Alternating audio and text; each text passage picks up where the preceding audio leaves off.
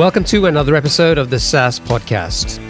I'm your host, Omar Khan, and this is a show where I interview proven founders and industry experts who share their stories, strategies, and insights to help you build, launch, and grow your SaaS business. In this episode, I talked to Ward Sandler and Ryan Bennick, the co-founders of MemberSpace, a SaaS product that lets you easily add membership functionality to your existing website. In 2010, Ryan and Ward were working in enterprise sales for a tax and accounting startup. They didn't enjoy their jobs and often talked about starting their own software company, but they could never find a great business idea, and neither of them knew how to code. So one day they bought a book about HTML and decided to teach themselves how to code. A year later, they got their first paid gig building a website for Ward's uncle, who was an attorney. Over the next few years, they slowly grew their consulting business and eventually focused on building Squarespace websites for clients. One day, while looking through a Squarespace forum, they noticed that a lot of people were asking how they could password protect pages on their website. So Ryan and Ward built a simple tool. It didn't do much, but it solved that one problem, and people loved it. So they kept listening to their users and kept making the tool better. About 5 months after releasing their tool, they had their first paying customer. It had taken 6 years, but they finally had a software business and their first customer. In this interview, we talk about how they launched their SaaS product, how they use customer support as a way to differentiate themselves, and how they've bootstrapped a multiple six-figure and profitable business. It's a great story that I think you're going to enjoy, especially if you're in the early stages of building and growing your SaaS business. Ryan, Ward, welcome to the show. Hi. Hey, Omar. So I always like to start by asking my guests if they have a favorite quote, something that inspires or motivates them or gets them out of bed to work on their business every day. So what do you guys have? Is there something that you can share with us? Sure. So one of my favorite quotes is, "The mountains are calling and I must go." And it's by John Muir. He helped start Yosemite National Park in like the 1890s. So I like the mountains and they appeal to me. So it's a good quote. Yeah, and mine, I don't really have a quote. I'm more just kind of focused on kind of the core vision for our business, which is really helping people who aren't super technical to create membership businesses. Like, to me, that's something that I get excited about. And whenever people give us good feedback about the software helping them, that really always makes me feel good. Love it.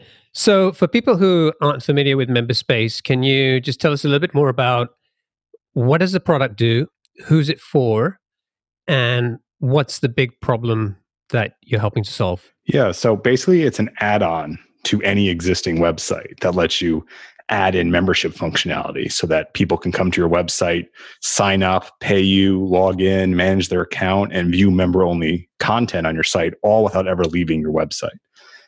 Who it's for, we really try to target non-technical folks and try to help them with support as best we can. And yeah, the idea is that a lot of folks don't want to use external services like Teachable, for example, where they have to leave, where their customers have to leave and then go to view the member content. A lot of people want to keep the branding, the content, everything on their website when their members are getting to it. And that's what we're for. Okay, cool. So what was your background before you guys kind of launched a business together? Because, we kind of chatted briefly about this earlier, and I was quite surprised by what you guys were doing and kind of where you are today.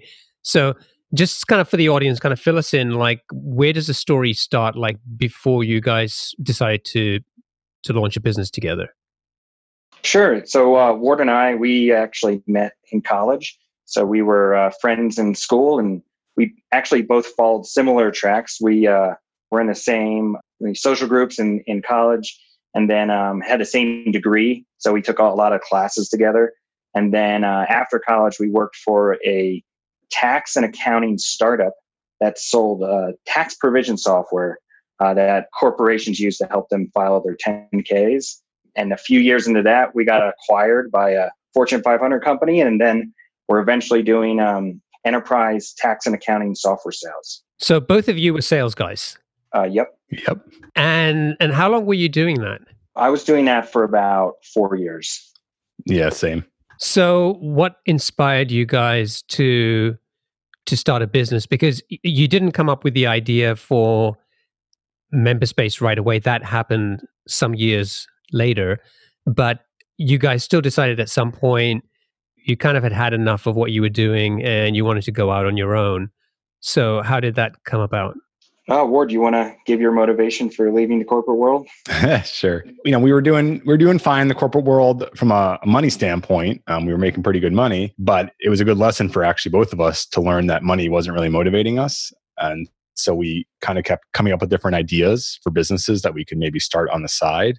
And every time Ryan and I would brainstorm that, we would always kind of come to the same conclusion that, well, it's going to involve something with software probably, and neither of us know how to code. So I guess we're going to have to hire somebody. And then that just didn't really sit well with us. The idea of like, man, if I want to change the button color to green, I need to like call somebody to go do that. That sounds crazy. Like I want to be able to have control over that. And that kind of is what spurred us to start learning about coding and how to do it. So you started learning to code while you were still working at the company and doing sales? Yeah. Ryan first, we bought a really basic book. It's called Head First HTML and CSS. And basically it just teaches you the fundamentals of HTML and CSS. And we both started there and both really liked it. It really was like, wow, this is kind of magic. You can just type something in and it changes the color on the screen. And that was kind of our introduction, got us both kind of jazzed about programming. And then Ryan went more in the back end logic side of programming than I went more towards the front end and design, look and feel, UX type stuff. I think I was about 25 at the time. And just started picking up books on programming like PHP and Python, eventually Ruby, and just really liked it. And dove in. So I'm curious, did you guys have like some project that you were trying to build, or was it just not really sure what we're going to build right now, but we want to start learning these skills because they'll come useful at some point? We didn't have like a specific project at first. At first, we were just learning for learning's sake because we wanted to be empowered to be able to do this kind of thing on our own and not have to rely on somebody. Pretty shortly after that, we were trying to get some actual revenue from consulting because we both were like, all right, this is cool, but we need to make money if we want to do this, if we're going to quit our jobs and focus on this kind of stuff full time. And our first client was actually my uncle Larry, who was a lawyer in Florida. So we started working on his website. And that's kind of, got to put our new skills, if you call them that, to use. So how long were you kind of learning these skills before you got the gig with Uncle Larry? Ryan, how long do you think it was? I'm trying to remember. I mean, we started probably learning in the spring of 2010. And I think we got Uncle Larry as our first client about a year later. So yeah, we'd just been learning on the side for about a year. Yeah, I think it was the best $600 I ever made because I just really liked doing the work. And it was cool to like do something on our own. So a year before that, neither of you guys had done any coding or, worked in that kind of area. You'd literally come from sort of square one, bought some books, started learning, and then it took you a year to get your first paying gig ever. Yeah. That's so cool. Okay. And then so at some point, Ryan, you decided to, because this was all happening like when you were still working, you had a full-time job, right? But at some point, Ryan, you decided that you were going to take the leap and go and start working on this full-time. When did that happen? Yeah. So we started to get just a few more small projects, and I saw some potential. Maybe I was a little naive. I was like, all right, I know how to like program Python. Like I can do this. That was about 2011, August of 2011. Yep. Okay. And then was there kind of a plan? Like you guys were like, we're going to run this company together and Ryan's going to go out and sort of be the first, and then Ward, you were kind of going to follow. Like what was sort of the game plan that you guys had talked about? I mean, to be honest with you, I kind of just had enough of the corporate world, and I just, I had some money saved up. So I was like, I'm just going to give this a shot. And even if it's not like a full-time gig, right away, I'll at least be learning and, basically paying myself to learn. Now people like go to code schools and stuff. This was kind of before that was really a movement in the United States. Yeah. I think Ryan was also just emotionally just a little more drained than I was with the work. Like he was a lot more stressed out at the time. Like I was stressed, but I could kind of, I don't know, I guess I was dealing with it a little better, if you will. And so I was able to kind of hold on a little longer. Plus I also had a couple big deals in the pipeline that I wanted to close right before I quit, which I did. And I actually quit like a day after my largest deal closed. And that was about 6 months after Ryan had left? Yeah, it was actually March 20th, 2012. Okay, cool. So both of you guys are now working on this business together. You're looking for consulting work. And you did that for several years before you came up with the idea for MemberSpace, right? Yeah, we were just kind of trying our best to find whatever was out there. Like we would go to networking things. We would be posting on online job boards. I think we even looked on like Craigslist. Like it was pretty much anything we could find, we tried to do because like Ryan was saying, we saw it as being paid to practice and to learn. We were lucky enough that we had those enterprise sales jobs previously that we had a good amount of money saved up. So we weren't like stressed about having to pay rent the next month or the next 3 months or anything like that. So we had a constraint of we wanted to build the business, but we weren't like terrified of running out of money either, which was very lucky. But yeah, we were just kind of scrambling to any work we could find. We did. We built websites, we built custom e-commerce stores, we built custom software applications, like kind of anything. And then did you guys at one point decide that you were going to focus on Squarespace sites, or was that just kind of part of what you were doing alongside all of these other development projects? Well, at first we were kind of scrambling, and then we sort of focused to do, okay, let's just do sort of larger 5-figure type software application projects. And like that seemed good, but it was a bit of a roller coaster in terms of revenue. So like we'd get a good project in, we'd be flush with money in the business, and then the project would end and we wouldn't have another one to start right away. And then there would just be like no revenue coming in. So that was obviously like emotionally terrible. Yeah. So eventually we kind of were like, I was sort of analyzing, our sales and how things were going. And I realized something, that I had said no to like 90% of the leads that had come into us in our contact form on our website. And the reason was because they were for like small little website builds and projects. And we're like, oh no, we're not interested in those unless you have 5 figures. We don't even want to talk to you. And then I realized, you know what? If I could just build this in something simple like Squarespace, we could charge, maybe a few $100s, maybe $1,000, whatever, and then maybe get them on some kind of a maintenance plan, like a support plan of some sort, so we can get that recurring revenue. Because it was around that time that Ryan and I were starting to learn more about SaaS and that business model and the beauty of recurring revenue and compounding and all of that as it grows. So we were like, how can we do that? So the Squarespace model sort of naturally evolved from there, and we started getting clients. As soon as I said, hey, we'll build you a website, $99 a month support, it kind of immediately took off. It was just something a lot of people needed. And I think one of the things that separated us was our communication. We were very good at communicating with clients and being prompt and detailed and all of that. And I think they just weren't used to that level of service because we were coming from doing large projects for clients who were paying us a lot of money. And so to take that level of service and apply it to like, a $500 website build kind of blew people away. And so we got, a good reputation built up. We got some good word of mouth type stuff. And we had happy clients who were paying us monthly for maintenance. Got it. And from what I understand, you guys continued with that model until around, like it was around 2015, maybe, that you started to come up with the idea for MemberSpace? Ryan, you want to take this one? Sure. Yeah. So around 2015, we started just thinking about the SaaS world. We've gone to, the MicroConf conference and just learned this whole new world. And, we kind of wanted to, have a more stable reoccurring revenue business. But what do you do, right? So yeah, we just started looking into the Squarespace community because it was just a community that we knew well and that we were serving. And yeah, like we like to say, like we didn't come up with the idea. Our customers told us what the idea was. So we started scouring, the forums and just like digging into the community. And one of the things that we found that was really a pressing need from the forums and from some of our own Squarespace customers was the ability to have logins on their Squarespace site and protected content. So yeah, in 2015, we just started prototyping just a basic login application. It was really a pure MVP. And we launched that in January of 2016, just to get some feedback.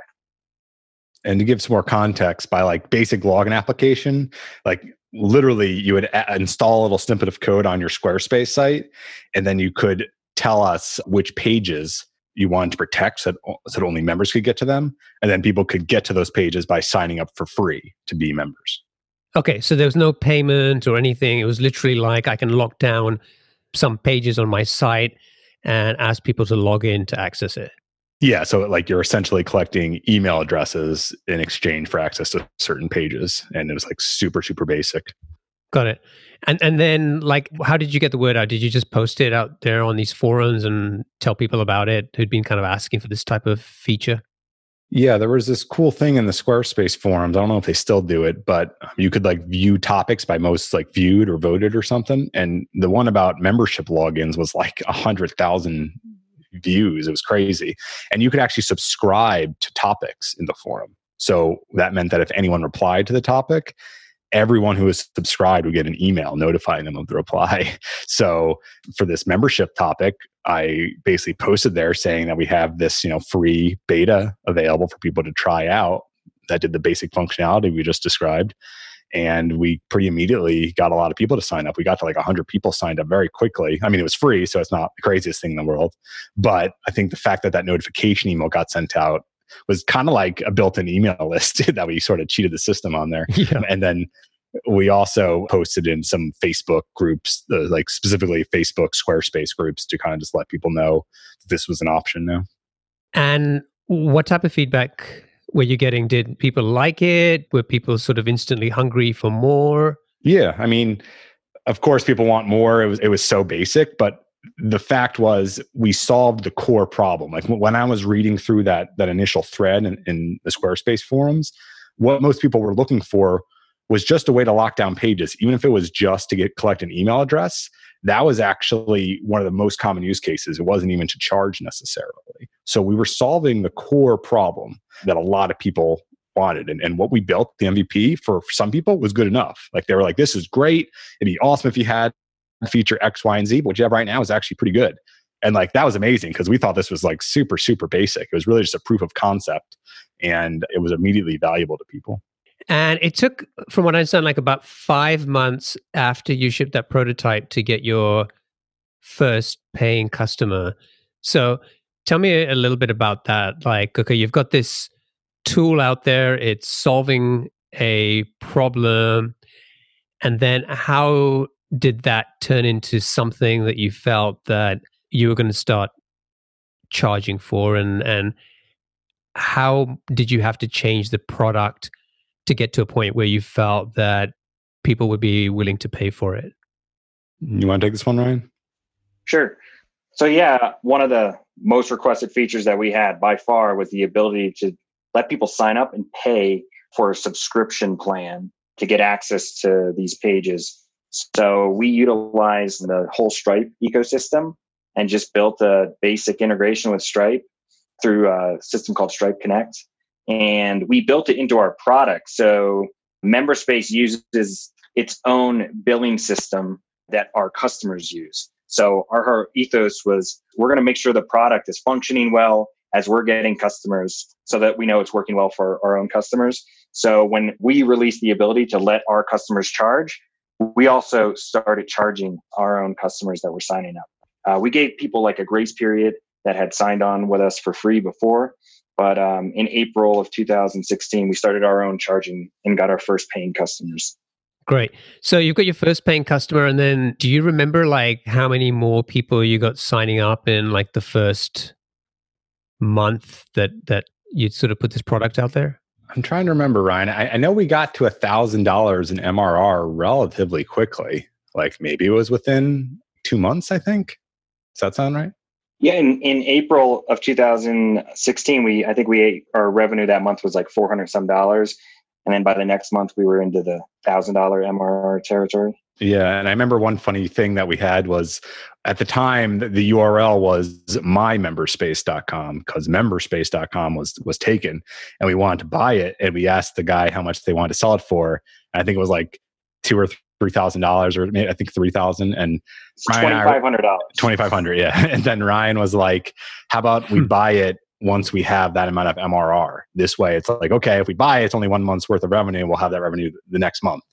And so I think by the following month we had it, that much revenue. We're like, cool. And we just bought it. But at the time, that was a huge purchase for us.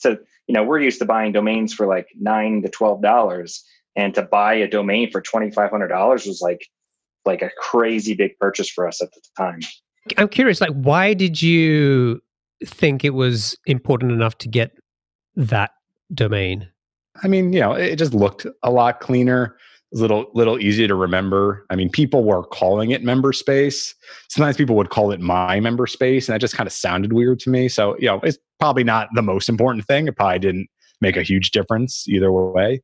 But I think we both thought it just would look a lot more, I guess, I don't know if professional is the word, just more legit, I guess would be the word, if it was just pure memberspace.com. And presumably by that point, you guys had enough confidence that what you'd built, there was something there. Like this wasn't, like a project that was going to max out at a couple of $1,000s. You were clearly seeing signs that you were solving an important enough problem that people were willing to pay for it. And there was signs of a good business opportunity there. Yeah. I mean, like we were getting good feedback, tons of feature requests and growth, right? Things are going up and to the right. We were gaining hundreds, if not, I think we were making $1,000 net new MRR a month pretty quickly. So like things are going pretty good. And at what point did you guys decide, okay, we're going to stop doing the consulting work? Like, were you still doing that in parallel, or once you started making a few $1,000s, you were like, no, we're just going to jump in and go all in with this business? No, in the beginning, we were doing it all in parallel. So we had a small team doing the Squarespace stuff. I think we had 2 other people doing the Squarespace work plus Ward. And the team was basically helping fund me to help build out the product, and Ward a little bit. Once it basically paid for my income, we started pulling in other resources and then slowly shifting. So we never really just were like, all right, we're going to count on the revenue. We waited till we had the revenue to, really transition the whole team into the MemberSpace product. Yeah, and that took a while. That was over a year, I'd say. Okay. But during that time, like you guys weren't doing a lot to kind of focus on growth, right? It sounds like just getting the word out on the forum and just word of mouth. Were they kind of like the main drivers of growth around that time? Yeah, that. And we had pretty good SEO because our product, it's a little different, right? We're a third party that is like a bolt-on to an existing website. So it just wasn't a normal thing. Like there are WordPress plugins, but that's for WordPress. For other types of websites like Squarespace, there is no plugin marketplace. There is no official add-on marketplace. We were kind of in a new sort of a category of And so because of that, the SEO terms were not super competitive. And I did some initial research when we were launching and all that to kind of make sure we were targeting the correct terms. And not that I'm an expert or anything, but I think I did good enough to get us a good amount of traffic. That's still where the majority of our traffic comes from. It's just pure Google SEO. Wow. Okay. And I know you guys don't talk about specific revenue numbers, but we can say that, you guys are, a multiple 6-figure, very healthy revenue, and you guys are profitable. How long did it take you to sort of get to that point? Because I guess it's happened pretty fast, right? I mean, go from April 2016, first paying customer, so just over 3 years. Is that about right? Yeah. It's been growing consistently every month. Like the number of months that we did not have a net growth, I can count on one hand. And it was because of specific situations. Like we created new payment plans and encouraged people to actually downgrade in some cases. Or if we had a server issue and we were offering discounts, that kind of a thing. It was never just naturally growth went down. It was always because of some explicit event. So any month that wasn't like that was always a net growth month. So yeah, and that's the beauty of compound SaaS is once it starts growing and just keeps going, just add time and it gets pretty amazing pretty quick. Right. And I know you guys have really, you mentioned this a little bit earlier, but the customer focus and just taking care of customers is really important to you guys. And I know every business likes to say, we care about customers until you try to call them and you're on hold for 20 minutes hearing how important you are to them, right? But tell me like a little bit about what that means to you guys, because like if you go to memberspace.com, there's an email address, right? There's a phone number. You call the phone number, somebody on the team actually answers the phone.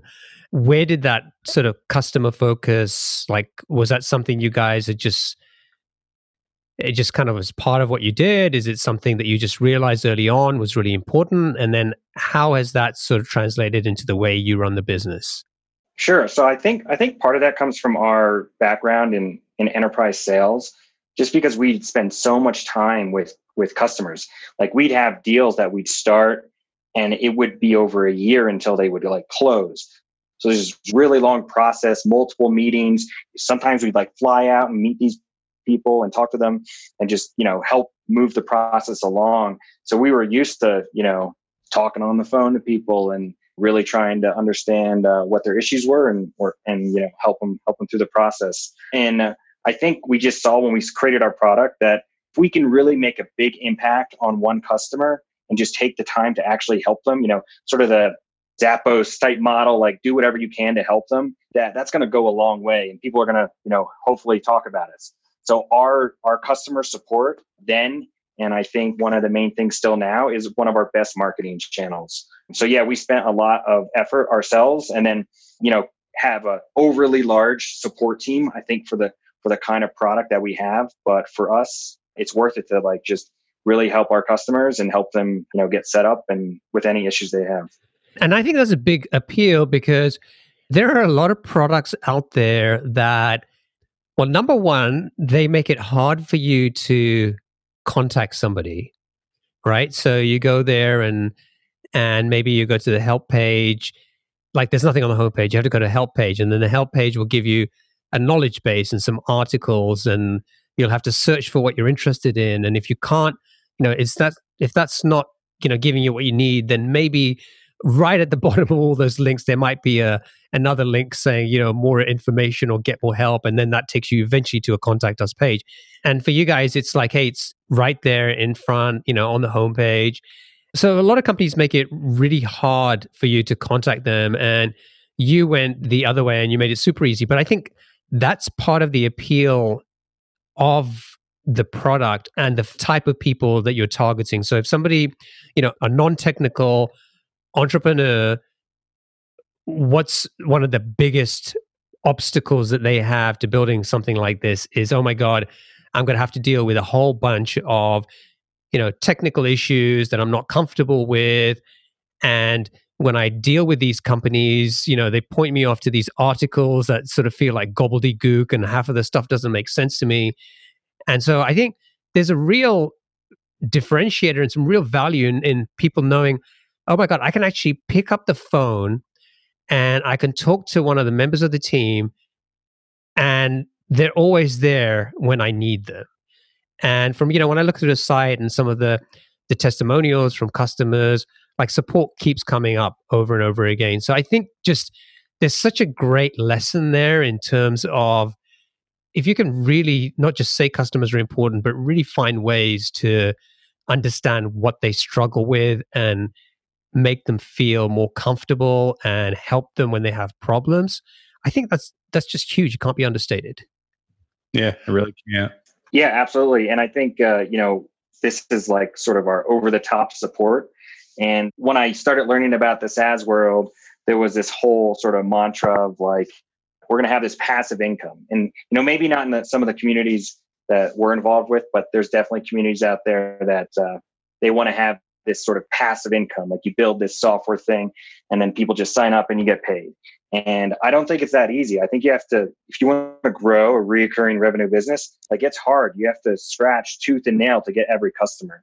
And it's, giving our customers the best support we can is the only way I think we know how to do it. Yeah. Plus, neither of us would say we're strong at marketing, so we didn't really know what else to do. We knew we were good at communicating and being good at customer support, so we did that, and we focused on building features that people wanted, and we had decent SEO, and that was kind of it.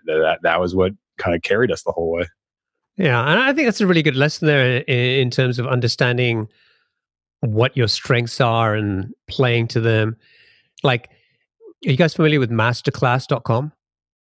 No.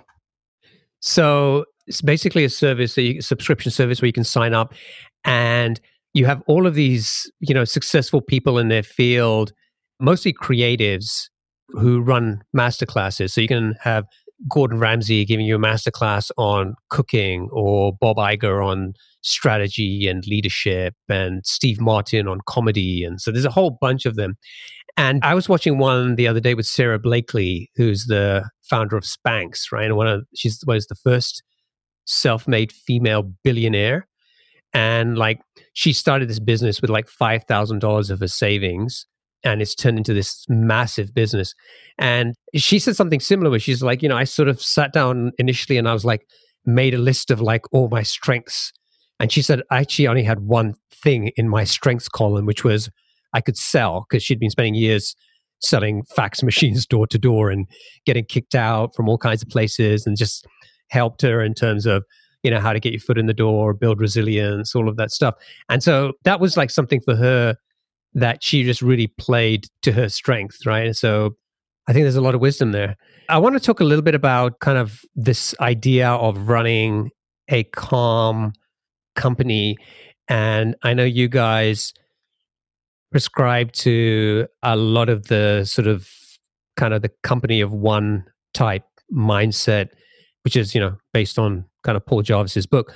But you sort of came to that realization in terms of how you wanted to run the business, before you read that book, right? And it was then you read the book and it was there's actually other people thinking like that. So tell me a little bit about that. How did that come about? Because it wasn't always like that, right? In the early days, it was pretty crazy. And then how did you sort of make that transition? Yeah, I mean, I'd say 37 Signals, Basecamp guys, Jason and DHH definitely had a huge impact, philosophically on us in terms of how to run a business and what kind of things to value and prioritize. And, I think Ryan and I both would admit to some unhealthy behaviors when we were first starting in terms of hours worked and all of that. But you pretty quickly realize through cause and effect that you get burned out, or you get tired, you get cranky. It's not fun anymore. And so you got to do something about it. And I think that's when we started to set boundaries for ourselves a little better in terms of when you're done working, closing the laptop, not just working at all hours. And when you're starting your own business, I think a lot of people will probably struggle with that, because it can bleed over into your life, and you don't have to stop working at all if you don't want to. And that's the problem, especially when you're struggling and you're trying to get things going. You always feel like you should be working. So it's a difficult problem to navigate. But I think the 37 Signals guys, Basecamp guys, and then Paul Jarvis, I think, does a really good job of explaining how to kind of keep things calm, focus on being profitable, only hire when you need to hire. Don't just grow for growth's sake. Grow because it's going to help you or help your customers in a tangible way, not just to make more money. And that's really helped us a lot, I think. Is it true you got everyone on the team to read It Doesn't Have to Be Crazy at Work? Yeah, we shipped copies to everybody and had them a mandatory homework assignment to read it. Yeah, and when we were talking about this earlier, Ward, you had said, "Hey, we're really lucky that we're able to do this, but." In the early stages of starting a business, you don't always have that luxury. And, sometimes you do have to work long hours or crazy hours to kind of get things done or to get by. But I think the point here is it's more about you shouldn't sort of accept that as the normal way of running a business. And you should always aspire to something more meaningful, something that's going to help you to be able to sustain this kind of for the long term. And Also, just lead a more balanced life, right? And, sure, you might not be able to get there today or tomorrow or even next year, but I think it should be an important goal that all of us think about, that building a business or a SaaS business is important and it's a lot of hard work, but finding a balanced way to do that.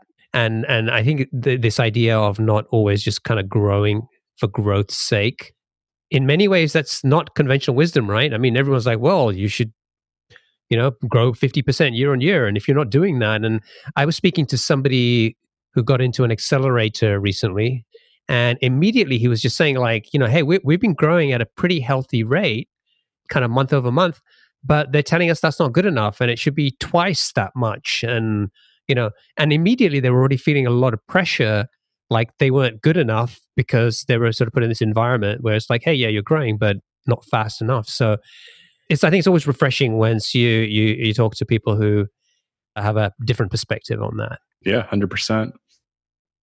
Okay, cool. So yeah, I mean, I guess we should talk about one thing, like so far the business has been focused on a membership solution for people building sites on Squarespace, but you've expanded that out now, and you're basically trying to support MemberSpace on most publishing platforms out there? Like, what's the plan there?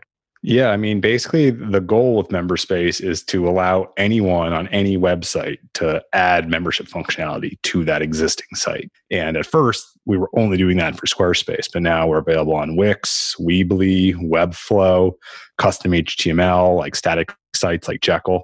And we're probably going to be moving to WordPress soon too.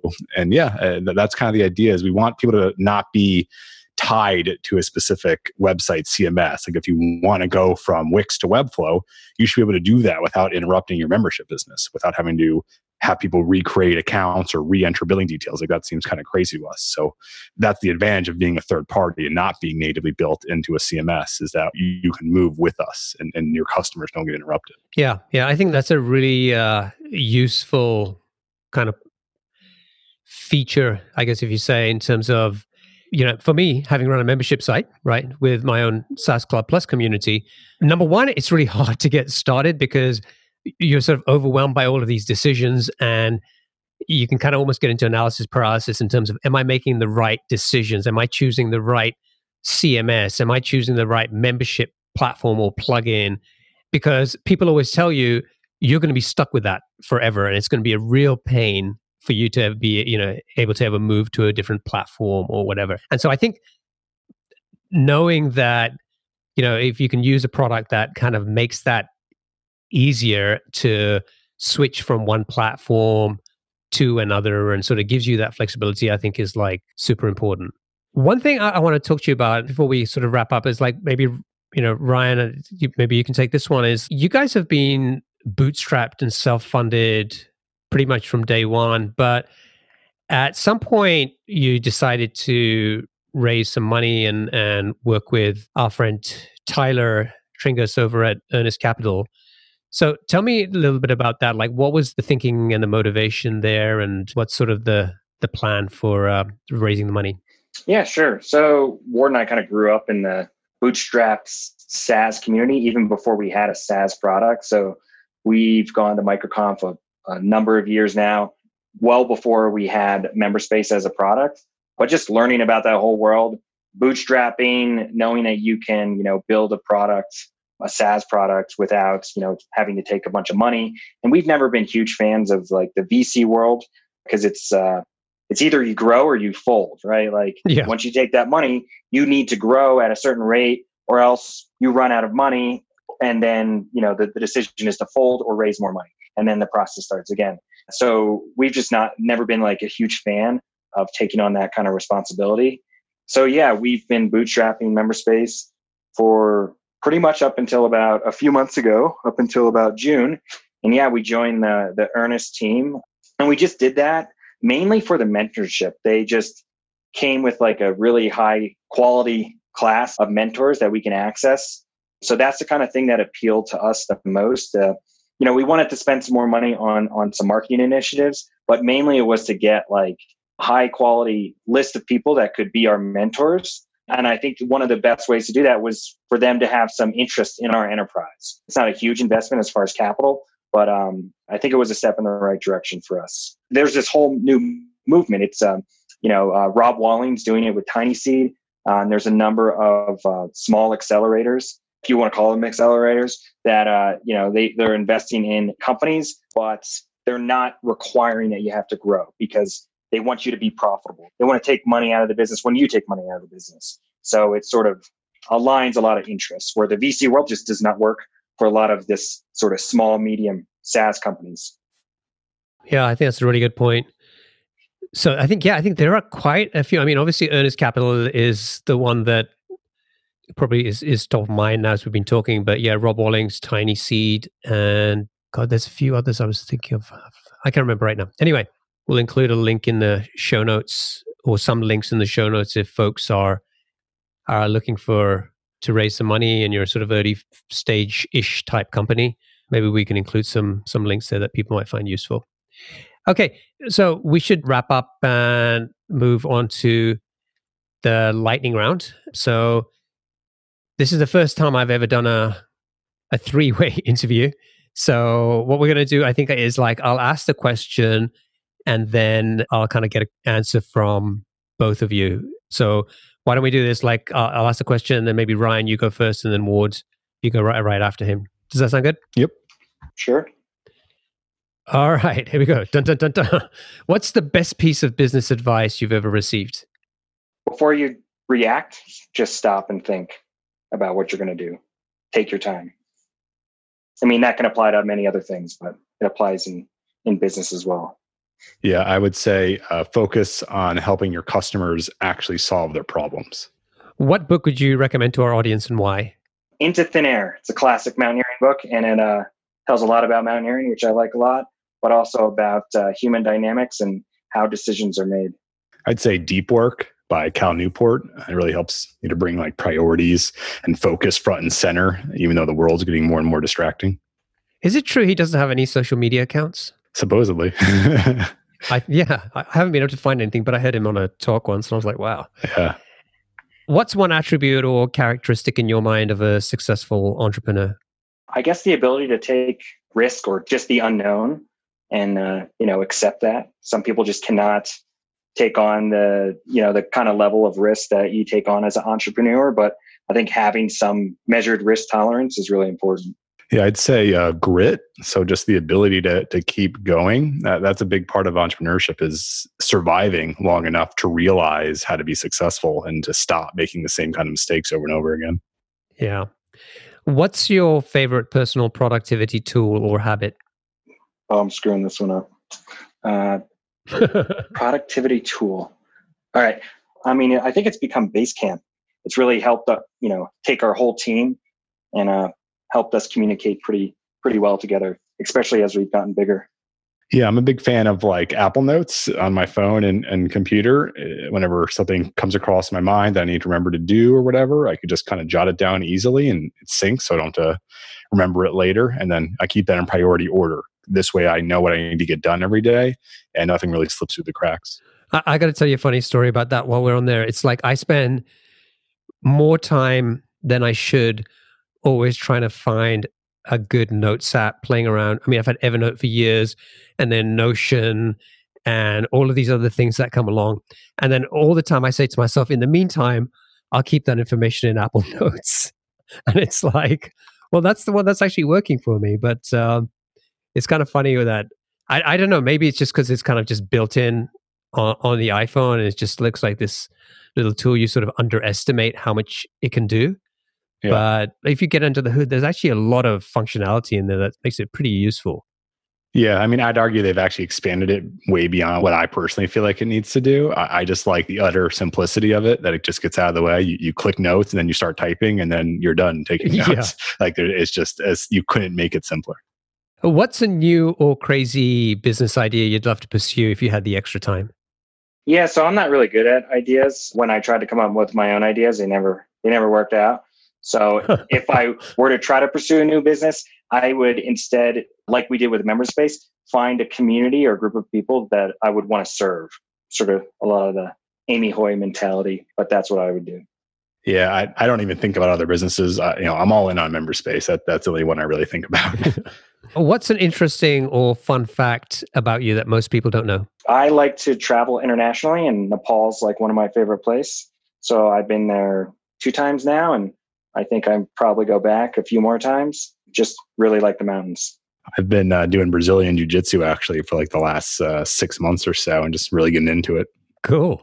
And finally, what is one of your most important passions outside of your work? I have 2, I think, that are my favorite things: sliding down snow on skis really fast and going rock climbing. So I'd say helping my family however I can. I like to travel to exciting places with my partner, Rebecca. And I'm real focused on like being healthy, like eating healthy, living healthy, lots of vegetables, that kind of thing. Awesome. Well, thank you for joining me today, both of you. It's been fun kind of looking back and sort of telling the story of how you guys went from enterprise sales into SaaS founders doing a lot of development and design work day in, day out, and as well as all the other stuff that you have to do. And I think it's really been interesting to talk about the way you run the business and your sort of philosophy towards customers and sort of how to find balance. I think that's going to be really inspiring for a lot of people, if nothing else, just to think differently. Like, don't just assume that things have to be a certain way if it doesn't feel right to you. So I think that's going to resonate with a lot of people. And also just the fact that, you guys didn't have sort of a technical background in terms of, coding and stuff like that, but you found a way to learn those skills. And I would say in many ways, it's becoming easier and easier because there's so much of a push these days now to help, everyone, whether it's a budding entrepreneur or a kid in elementary school, to learn coding. So, hey, there's never been a better time. If you've been thinking about it, now's a good time to start learning to code. So if people want to check out MemberSpace, they can go to memberspace.com. And if they want to get in touch with you guys, what's the best way for them to do that? Yeah, I'm on Twitter at Ward Sandler, or you can always just talk to our support team. They're honestly there to help with anything you need. So it's just support@memberspace.com. And Ryan? So if you want to get in touch with me, you could just send me an email, ryan@memberspace.com, and I'll be sure to get back to you. Yeah, I'll throw mine in there too. It's ward@memberspace.com if you couldn't figure that out. All right, great. Well, thanks, guys. It's been a pleasure. I wish you all the best of success with MemberSpace, and thanks for taking the time to join me. All right, thanks. Sure thing. Cheers.